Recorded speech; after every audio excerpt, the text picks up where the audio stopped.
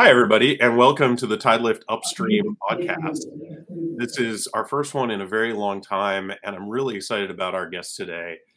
This podcast is going to be about the edges of open, the ideas, the people, the projects that we're all going to be working with, we're all going to be building on in years to come.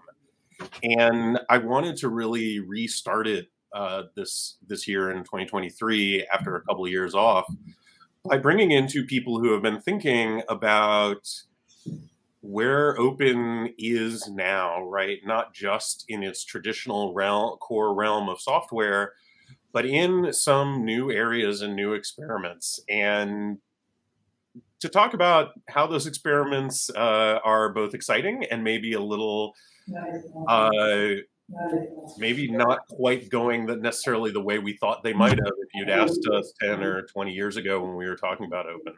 We'll start first with Molly White, who is, I guess, is it fair to say these days, Molly, that you're most famous for Web3 is going great? Is that...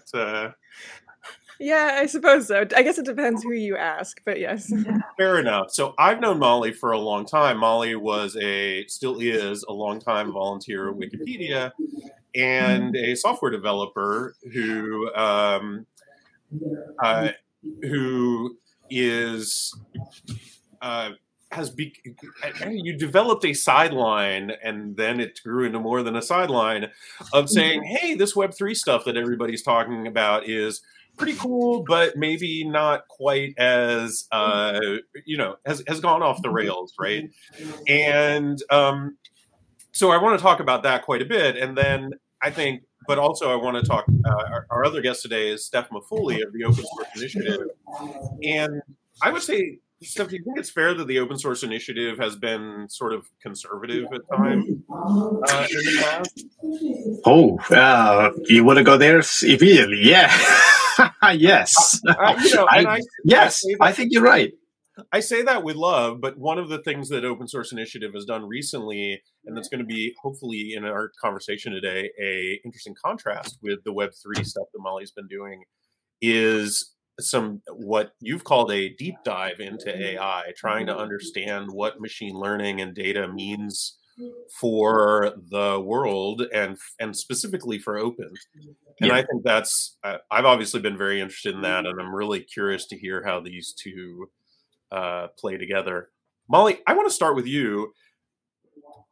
I've seen a lot of people online call you a cynic or a critic or hater comes out a lot.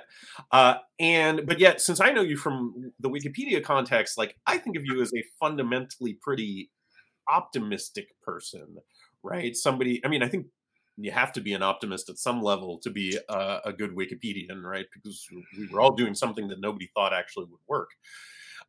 So I'm curious for you, did you come into the distributed Web3 kind of stuff as an optimist, or were you sort of pretty critical about it from day one in your interactions with it? I came into it with an open mind. My original thought when I started to pay attention to it was, I was seeing this word Web3 everywhere. And, I knew that people sort of broadly thought of today's internet as Web 2. And so when I heard Web 3, I was like, oh, cool. Where are we going next? I love the web. I love, a lot of the projects that are created on the web. And so when I heard, there was going to be new and exciting technology to move the web forward, I was like, great, where do I sign up? But then, when I started reading about it and actually learning what the technology was and how it was performing in reality, that's when my views changed a little bit and I started to become more of a skeptic. And people do call me a skeptic or a critic, which, I don't actually think of those as negative or pessimistic viewpoints. I think they can be very optimistic. I want the web to move in a better direction. And that's why I, care so much about things like Web3, which I think are sort of pointing in the wrong direction. Well, what would have been, I know, for example, some people thought of Web3 as, I think it's inarguable Web 2 or whatever you want to call the current web has become pretty centralized, right? We have a handful of giants, a handful of advertising networks, and certainly a lot of the early Web3 folks, where it resonated with open was this idea that it was going to decentralize, it was going to shift power in the industry. Was that part of what you were interested in sort of in this potential future?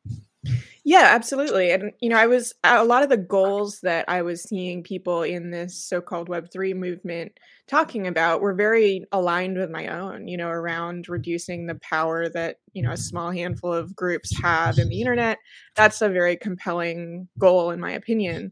The problem that I was running into is that it didn't seem like they were actually moving in that direction. They were just sort of centralizing power among new players, or even sometimes the same players as in today's web, were trying to get their foothold in Web3. So, again, like, I think the goals make a lot of sense, but I think maybe the path to getting there that is proposed by a lot of the Web3 proponents maybe doesn't. I think the decentralized web movement is very separate from the Web3 movement, although there have sort of been attempts to redefine Web3 to capture decentralized web under its umbrella.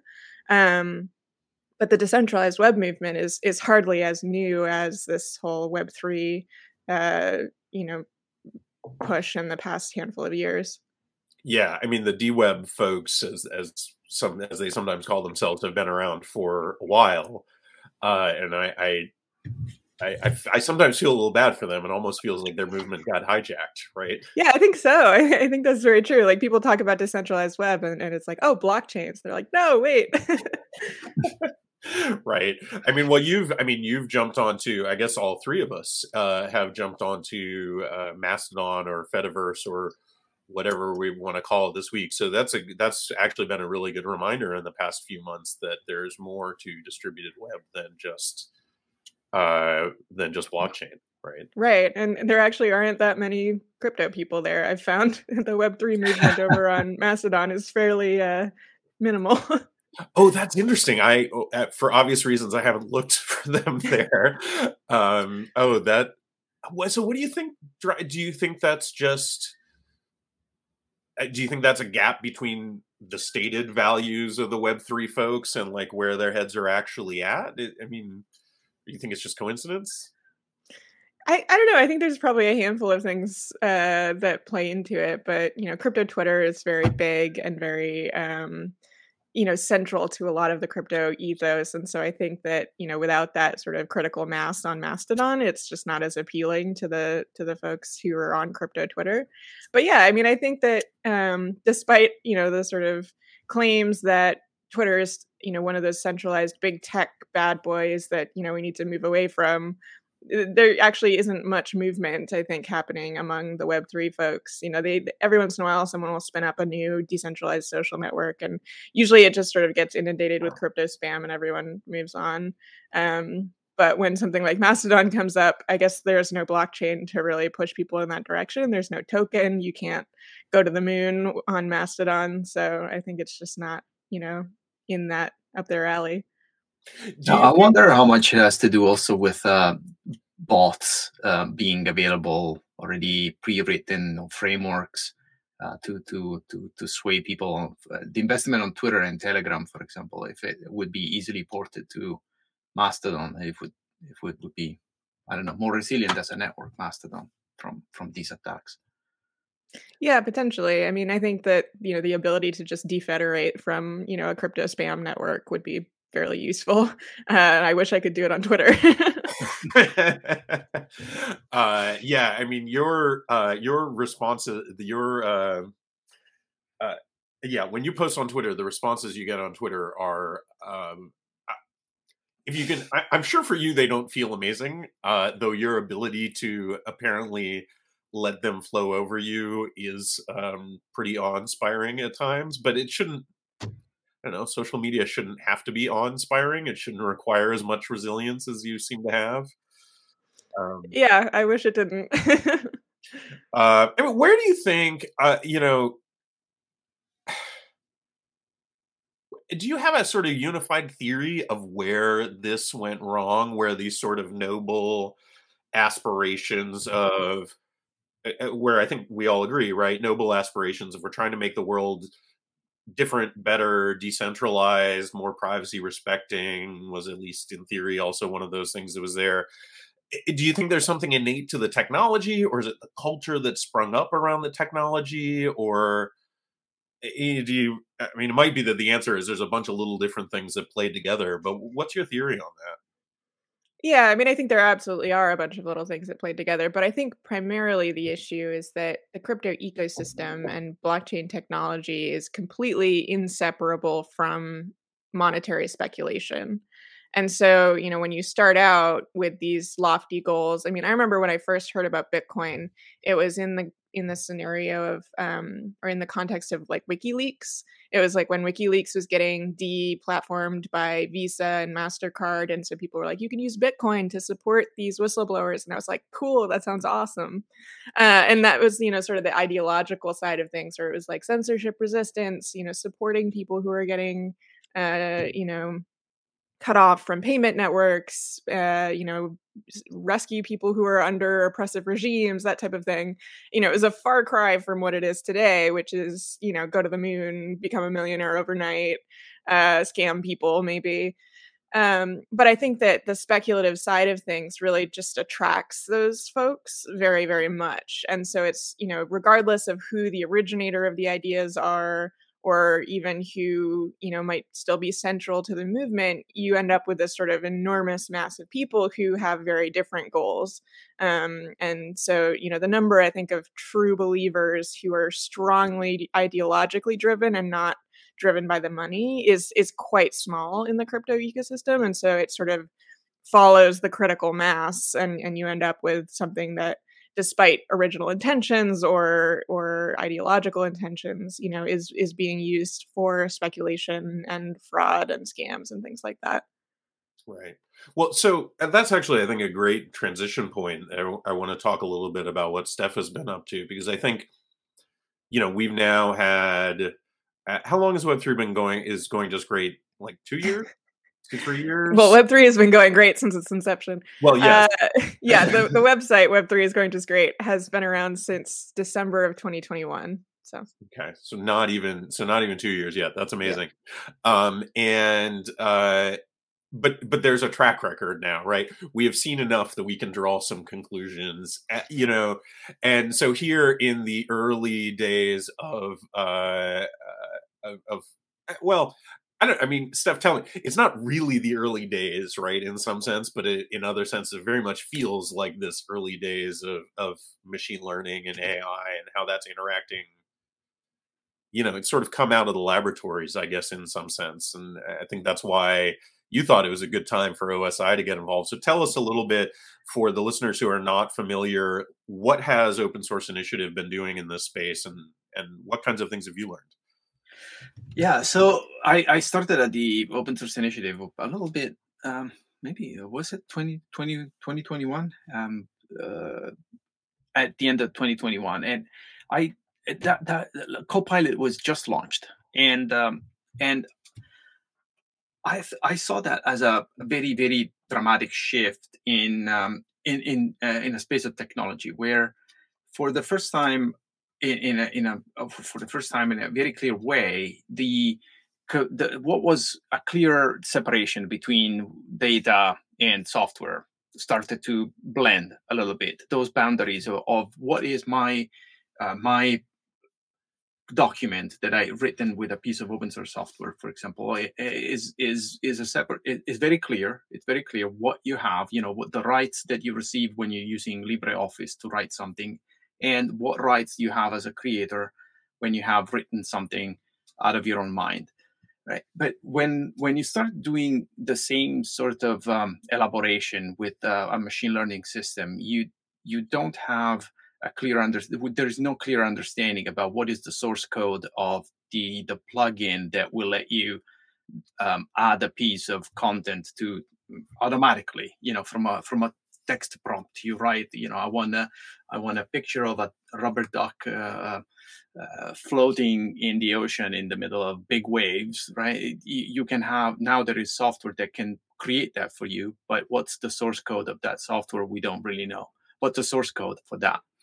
Um, because it requires that kind of intelligent, automatic machine learning system, requires data as input, and requires software elaboration. There is more complexity. So I wanted to understand what that complexity was. And for the OSI, in order to be able to trying to defend the freedoms that the open source definition grants to software users and users in the digital space, and in general, so we could replicate the explosive ecosystem that has emerged from the open source definition 25 years ago. Right. Yeah, I mean that makes a lot of. I mean, I think though this does hark back to what Molly was saying of wow, we had a lot of these hopeful ambitions and visions, and is it going to play out? So you did a series of podcasts, and the OSI has now released a sort of overview document of some of the implications here. You ended up focusing a lot on data in that. I mean, as you were saying, right, the lines between data and software are starting to blur a little bit. Yeah. What were your big takeaways? The big takeaway is that, so these machine learning, they require a huge amount of data.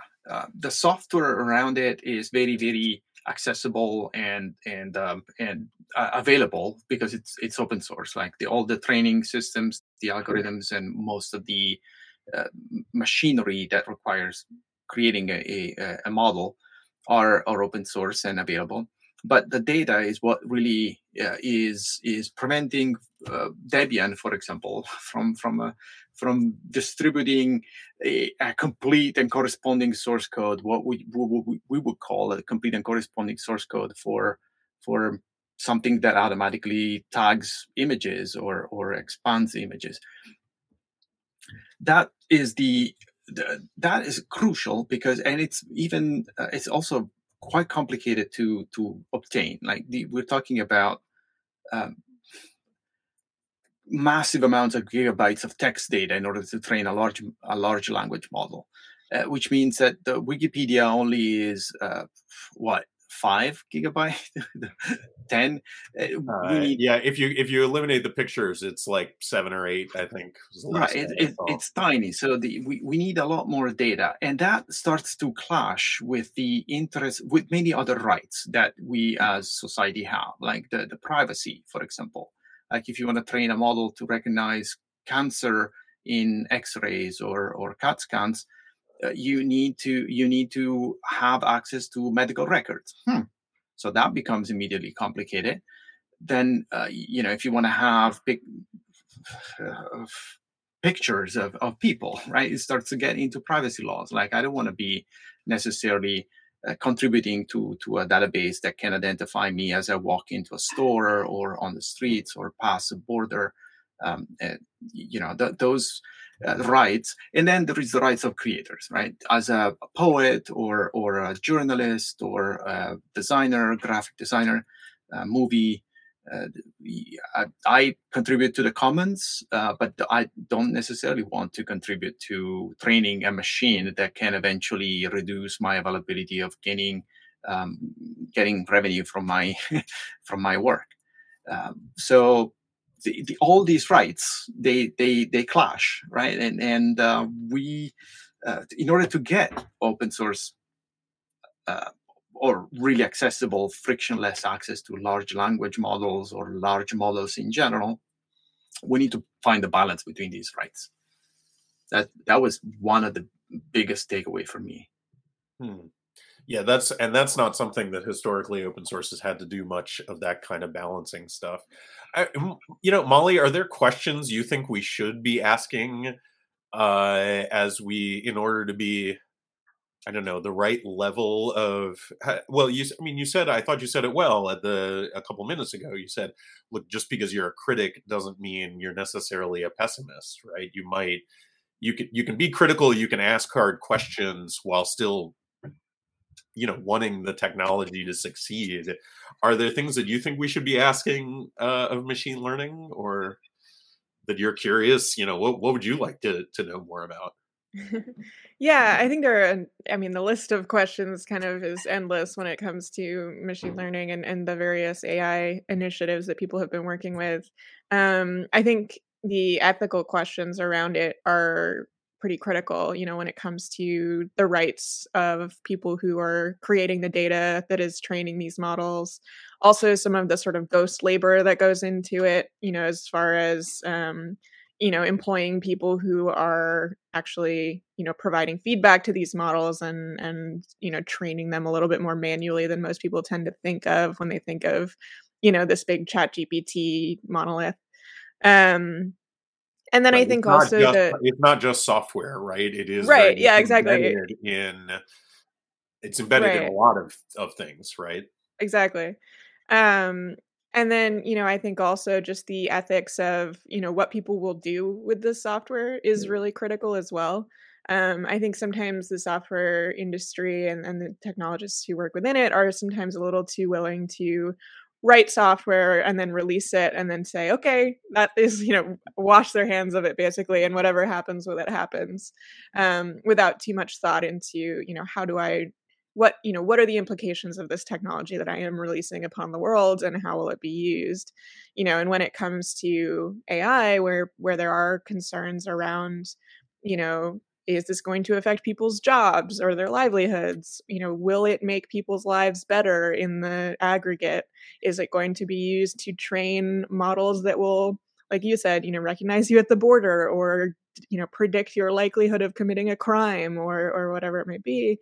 Those things really need to be deeply considered, I think. Yeah, I mean, Steph, it strikes me that one of the you um the one of the challenges here is that, to me, open source is like fundamentally, we assume by default, I think for good reasons, that releasing our software to everybody, for Molly, as you were saying, use however you want. We sort of have assumed with traditional open source software that nets out very positive, right? Yeah. And I think maybe one of the things that Molly is getting at, and there's a whole bouquet of questions there, but one of those things is very much, does that same assumption hold true necessarily in machine learning? It certainly seems like a lot of machine learning practitioners are actually very unsure about Very that. concerned. Yeah, they seem to be very concerned. It's one of the concerns that really struck me when I started talking to them. I didn't see any of the same reactions or the same frightened reactions from free software and open source developers. Since the early days, we knew they knew, the software developers from the early days, that some of their algorithms, some of their code was ending up into missiles to but those same missiles can be ballistic missiles with nuclear heads, or they can also ship people to the moon and drive space exploration. Uh, So the net was clear at the time for them, and that's why the freedom to use is such a fundamental freedom in in the definition of open source and free software. Yeah. I don't have the same. I'm not convinced it's the same thing with AI. Like the community of practitioners, they're just concerned, and they put that the limitations of use is up there into their fundamental beliefs. So it's something to be reckoned with. If Yeah. I could add to that too, I think that, I think we have been seeing shifts in the beliefs around people who write open source software, before the most recent boom, I guess, in AI and, with ChatGPT and things like that have been released recently. I remember a couple of years ago reading people who were really questioning open sourcing tools that were being used by ICE, for example, that, Immigrations and Customs Enforcement.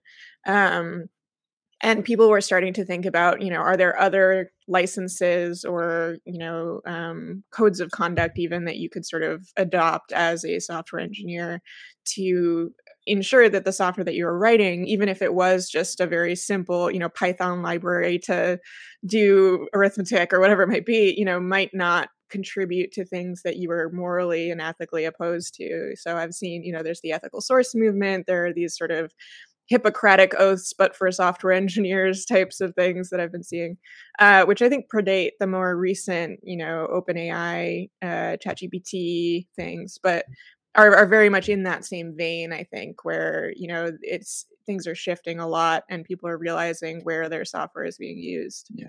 But Yeah. those have always existed, though. Those concerns, there's always been people, but as Lewis said, generally as a movement, that those were put aside because the net positive of this frictionless approach is so much more valuable and more visible that you can think about limiting usage downstreams with other elements rather than licenses. Not touching the legal aspect, but it's more about I refuse to work for those companies. Like, so my contract work is not tied.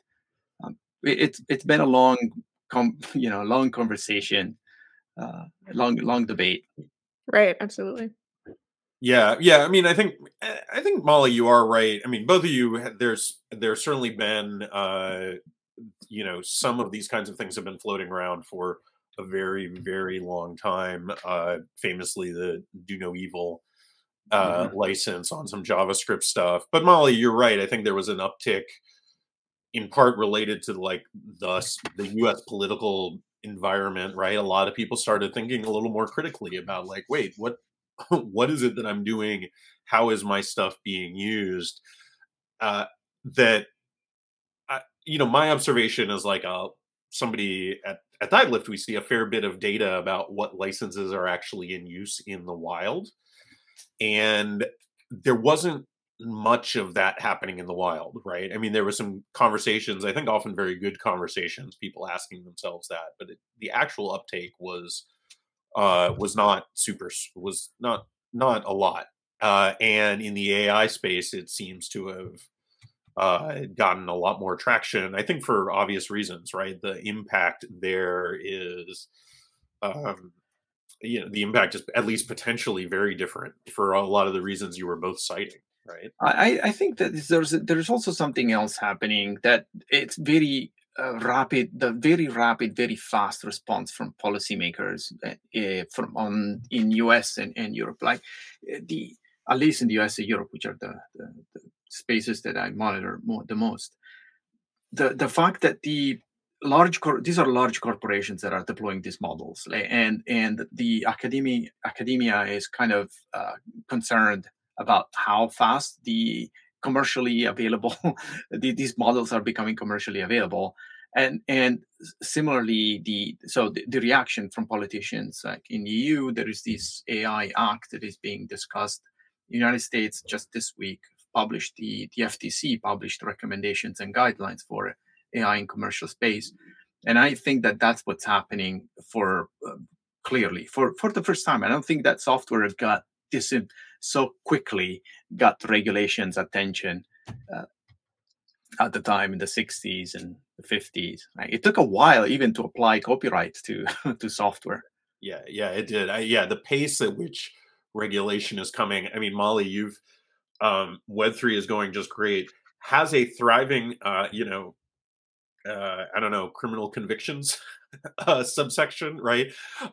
Where it, bad software has traditionally not led to criminal activity, and all of a sudden, in certainly in the crypto space, there's been, I mean, bluntly, like a lot of fraud, right? A lot of theft, a lot of all of that kind of stuff, and that's going to be.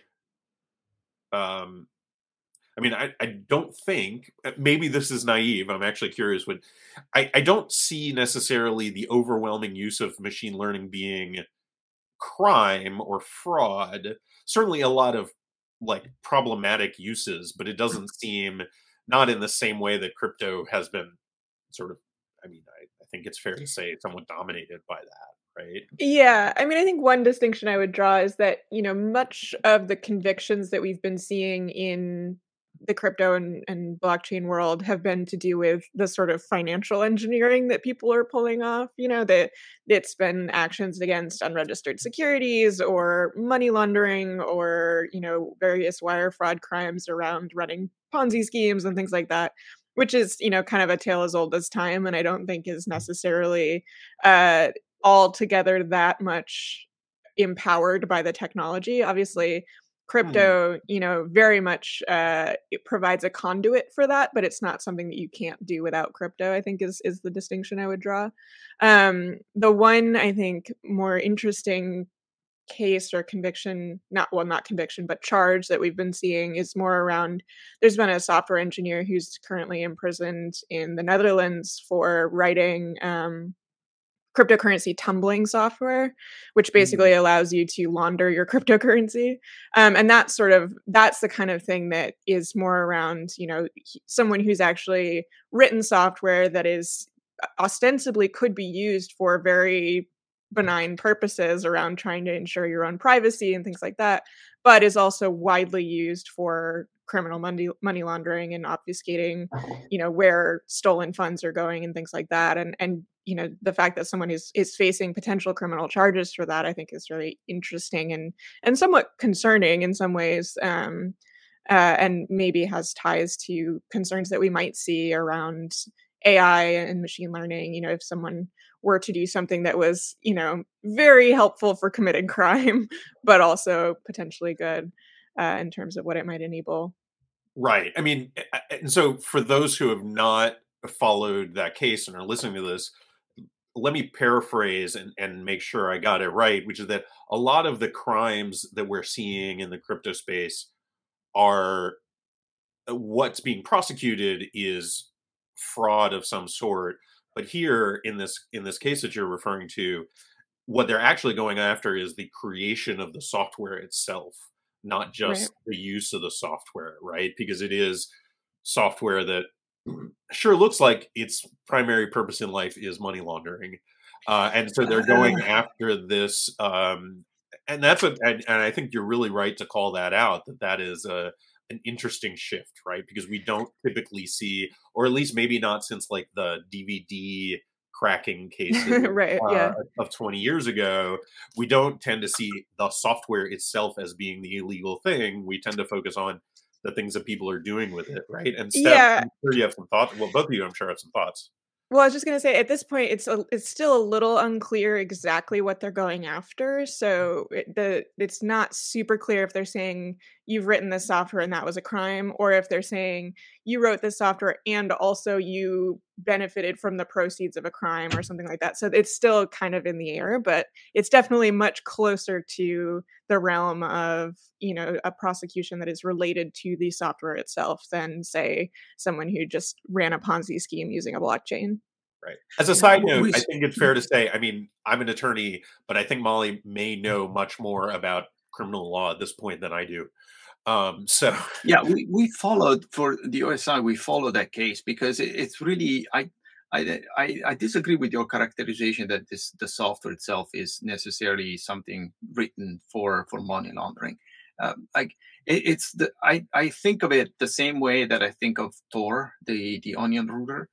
The same type of software. Of course, it's powering a lot of the criminal conversations around the world and helping terrorists plan their next attacks or what have you.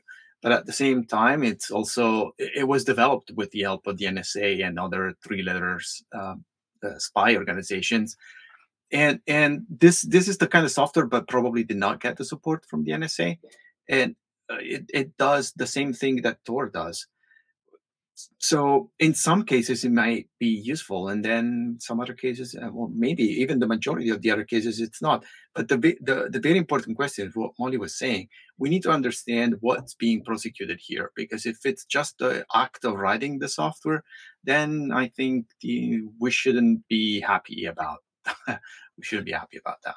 Well, I mean, I'm not. I mean, to be clear, I'm not sure that I'm happy about it either. There's a lot of, but I think one of the things that's interesting, right, is and where machine learning is different and may look more may in some ways look more like this money laundering software, or as you correctly point out, more like Tor, is that a model, distributing a model may actually have legal implications, right? Because a model may include personally identifiable information. Model may include copyrighted images in a way that we're not used to in open source, right? That we sort of take for granted that the software itself cannot be illegal, and in machine learning models, that might not be true, right? I mean, we may see that models themselves are actually a source of legal problem, not just what you do with the models, but the model itself, right? It's a very complex new world, and that's why we call it deep dive. We needed to understand what was going on, and we need to put together the people who were and the organizations that are studying this. They're more advanced, but they haven't been talking to each other much. That was the intention. It was really a lot of fun, and we're going to do a second edition. Soon cool. announcement. Do you think that will be? I mean, I don't want to steal your announcement thunder, but will that be more machine learning, or will it be going into another topic area? No, we're still going to be going into machine learning. There's more to be discussed. I think that we are at the stage where we need to start thinking about helping the policymakers to intervene in a delicate way. I guess, like educating ourselves and educating the public, but also with that kind of public in mind. Right. Yeah. I mean, Molly, I see you nodding along. Is there something, especially that mentioned of policymakers? I mean, is this? Yeah. When are you going to do your first congressional testimony? That's what I want. I was actually invited to do one not too long ago. Nice. Not to do with machine learning, but right. Yeah, no, I was just nodding emphatically because one of the biggest issues I've been observing in the crypto and Web3 world over the last year and a half or so that I've been focusing on it is that there is an endless supply of industry actors willing to, quote unquote, educate policymakers on a very specific set of issues that are very beneficial to their industry. And it can be very hard to find people who have maybe a little bit less of a financial interest in educating policymakers, which, it kind of stands to reason in the sense that if you don't have someone paying you to do something, then you may not devote as much time to it. But it ends up, I think, very much influencing the policy that we see because, you'll talk to a legislator and they've only had the chance to talk to someone who is basically a PR rep for a crypto company.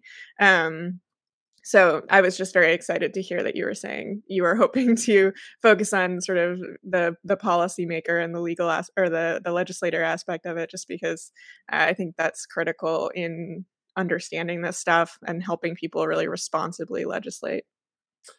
Yeah, well, Steph, I don't know if you want to take a few seconds. Something that a lot of people might not realize is that for the first time, the Open Source Initiative has a policy person who's doing policy work. We actually have two, one in the US and one in Europe.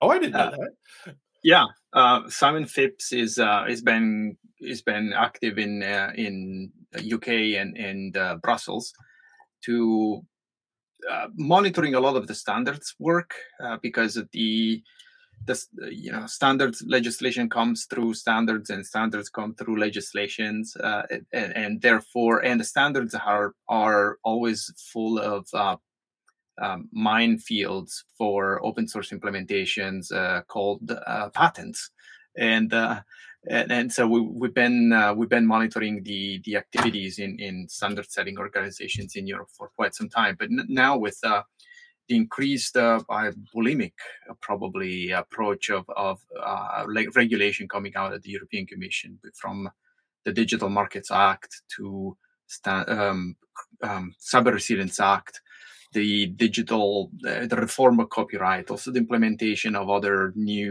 regulation around software essential patents, and there's so much coming out of the European Commission that is focused now on understanding those and working with our partners in Europe to again, propose and have an educational material available for organizations like the Open Forum Europe and others.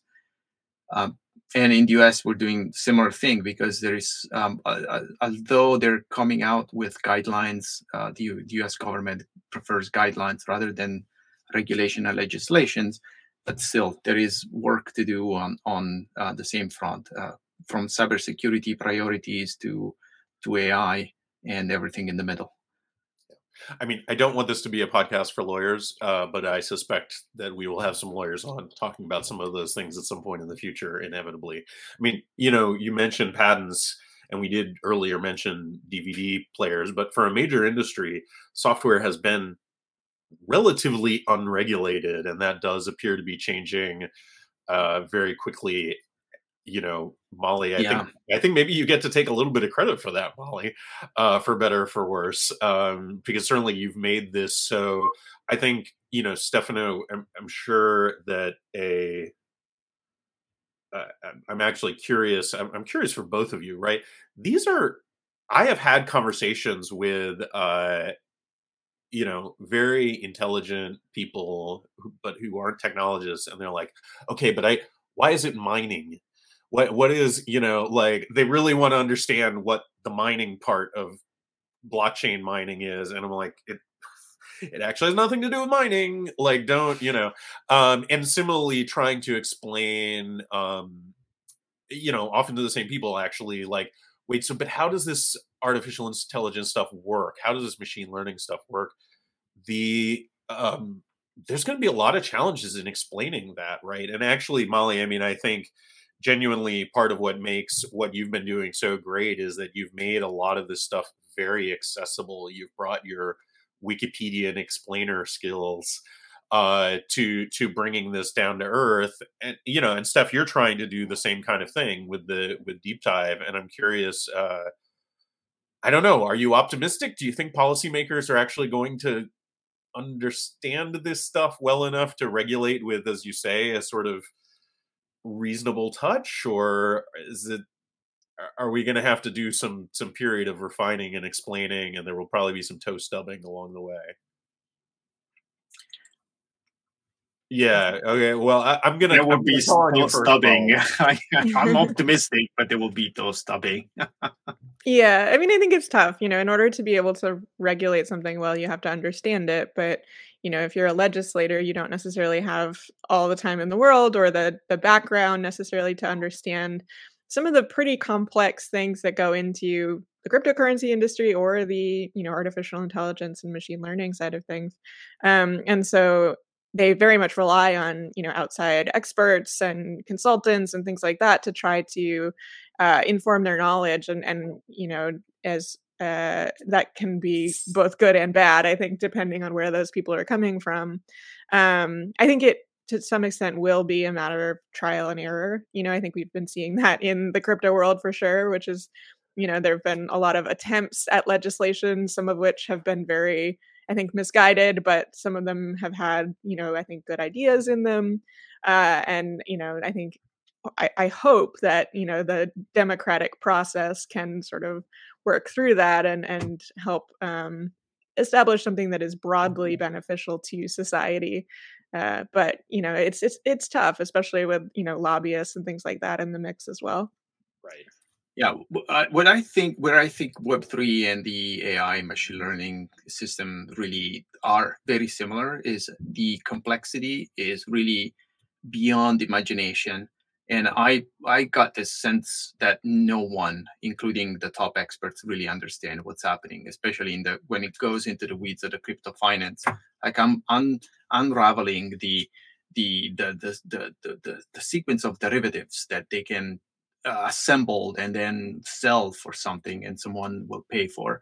Very similar to what goes into building a large language model and trying to justify its output and see what's inside. Like, I don't think that there is the mathematics there developed to explain what's happening yet.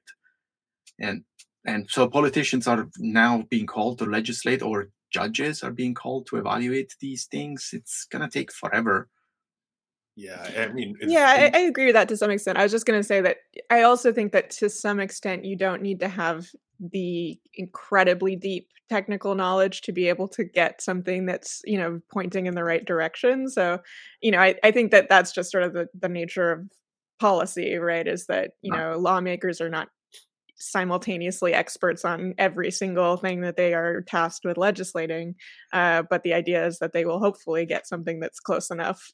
yeah, directionally the right. I mean, I think certainly part of what's challenging here is this sort of what's been sometimes called the Californian ideology, this sort of like libertarian-ish deep skepticism of the competence of government to do just about anything related to tech. And I think we're going to have to get over that to some extent, right? Because if the alternative is going to be no regulation, uh, suffice to say, I think a lot of people are not going to have patience for us as technologists saying, oh yeah, no regulation at all is the right answer. People are going to say, no, there needs to be. I mean, we're going to have some embarrassing. This conversation calls to mind the congressperson who did the whole like the internet is a series of tubes. At the time that was roundly mocked, but like, yeah, I mean, at some level, it was not wrong. Not too far off, yeah. Yeah, and we're going to get some of those kinds of like argument by analogy that sometimes the analogies are going to make us cringe as people who are close to the technology. But Molly, I mean, as you say, if we get it directionally correct and we iterate, which that's iteration in law is hard and complicated, as with any large system. But yeah, I just want to start bringing this to a close.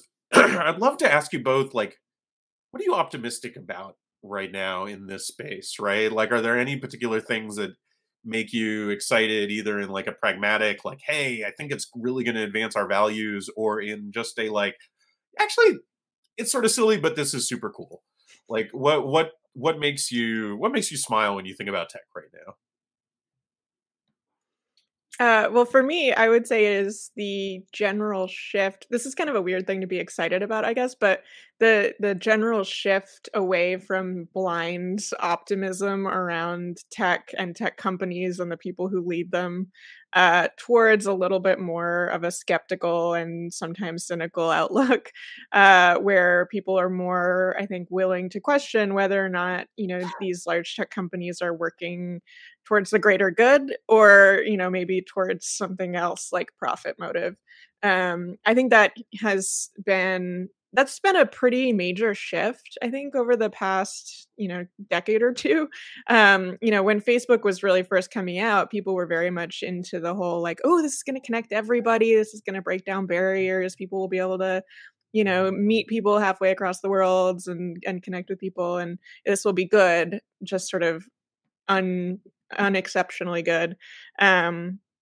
And then obviously some things happened. There was Cambridge Analytica, there were civil wars and things like that. And people started to realize that there can be these externalities of things that on their surface look just great and wonderful, that we really need to consider, and that companies can sometimes act in ways that are obviously not always societally beneficial. And so, I think that sort of broad awakening has been really helpful. And I am optimistic around the fact that, there is this sort of societal willingness to question an industry that for a long time was very much viewed with this sort of sparkle that was not maybe always deserved. And I say that as someone who's in tech. I love tech. I think tech is amazing, but I also have just sort of deep concerns around the way that it is sometimes developed. Right. Yeah. I mean, I think that's actually one of the challenging things. I do share actually your like, uh, I mean, I share the like, oh, it's nice that we're a little more self-critical right now. But it is a challenging time to be both like fundamentally somebody who likes tech, right? I mean, you and me both. I mean, all three of us, right? Like our networks, our careers, our deep friends are based around this stuff.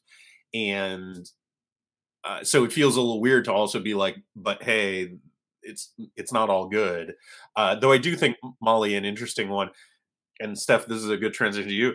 The open source initiative, the open source movement came out of a period of deep skepticism, right? Of, where open source was the challenger. And, Microsoft was, I certainly first got involved right around the time of the first of the Microsoft antitrust trial, right? And Microsoft was the bad guy, and there was an acknowledged its control over platforms and channels, which in retrospect, relative to like app stores, feels very clean. But that was something we were deeply worried about and deeply skeptical of. And open source was in part the first wave of open source. I don't know if we're now a second or third, or it depends on how you want to count. But like just that start numbering them like Web3. That essay has definitely been written, not by me, but yeah, I mean, Steph, that history, I mean, both, if you have any thoughts on that history, but also I really want to hear, again, like, what are you optimistic about? What's, well, thoughts on the history, we should probably do another fair enough, another episode. But I surprisingly, I'm optimistic on the same vein as Molly was talking about. I look at the legislation that is coming up, the increased interest on cybersecurity and the safety of the digital systems as they've been deployed, and I look at that and with optimism. I started getting involved in software first, and then free software and open source after. Not from the engineering software perspective. I came from architecture, and I remember how deeply surprised I was of how primitive the whole system of setting up a digital software system was. Like the project management tools, like even for gathering specifications and writing the software and then deploying the system live, seemed to me like there was no engineering behind it. There was no structure. It was just, let's assemble these pieces, we code it, and then if there are bugs, we'll fix them later. All of that attitude needed to change. And I think it's a positive change that is coming now with the legislations around the world. And yeah, sure, we're all scared about the side effects because it's a big change and a big shift, but I think it's a positive one. We can't continue to have software systems and digital systems that if they were bridges, we wouldn't cross them. We would absolutely never pass through that. But we need to have more solidity there. Well, I mean, I think that's a terrific note to end on, because I think certainly what I'm hoping to do with this podcast is very much explore how open is, in some sense, no longer an outlier, right? It is part of the infrastructure of everything we do, and I think that is both challenging and needs smart, thoughtful critics, and also hopefully harkening back to some of that. Hopefully, Molly, I hope it does decentralize and distribute power in ways that are more just and more empowering and more democratic. We'll see. That's the goal of this conversation. Thank you both so much for coming on in this first edition of the new podcast. And I look forward to seeing what both of you continue to do in your deep dives, and in Web3 is going just great. So thank you both very much. Appreciate it. Thank you. Thanks for having me.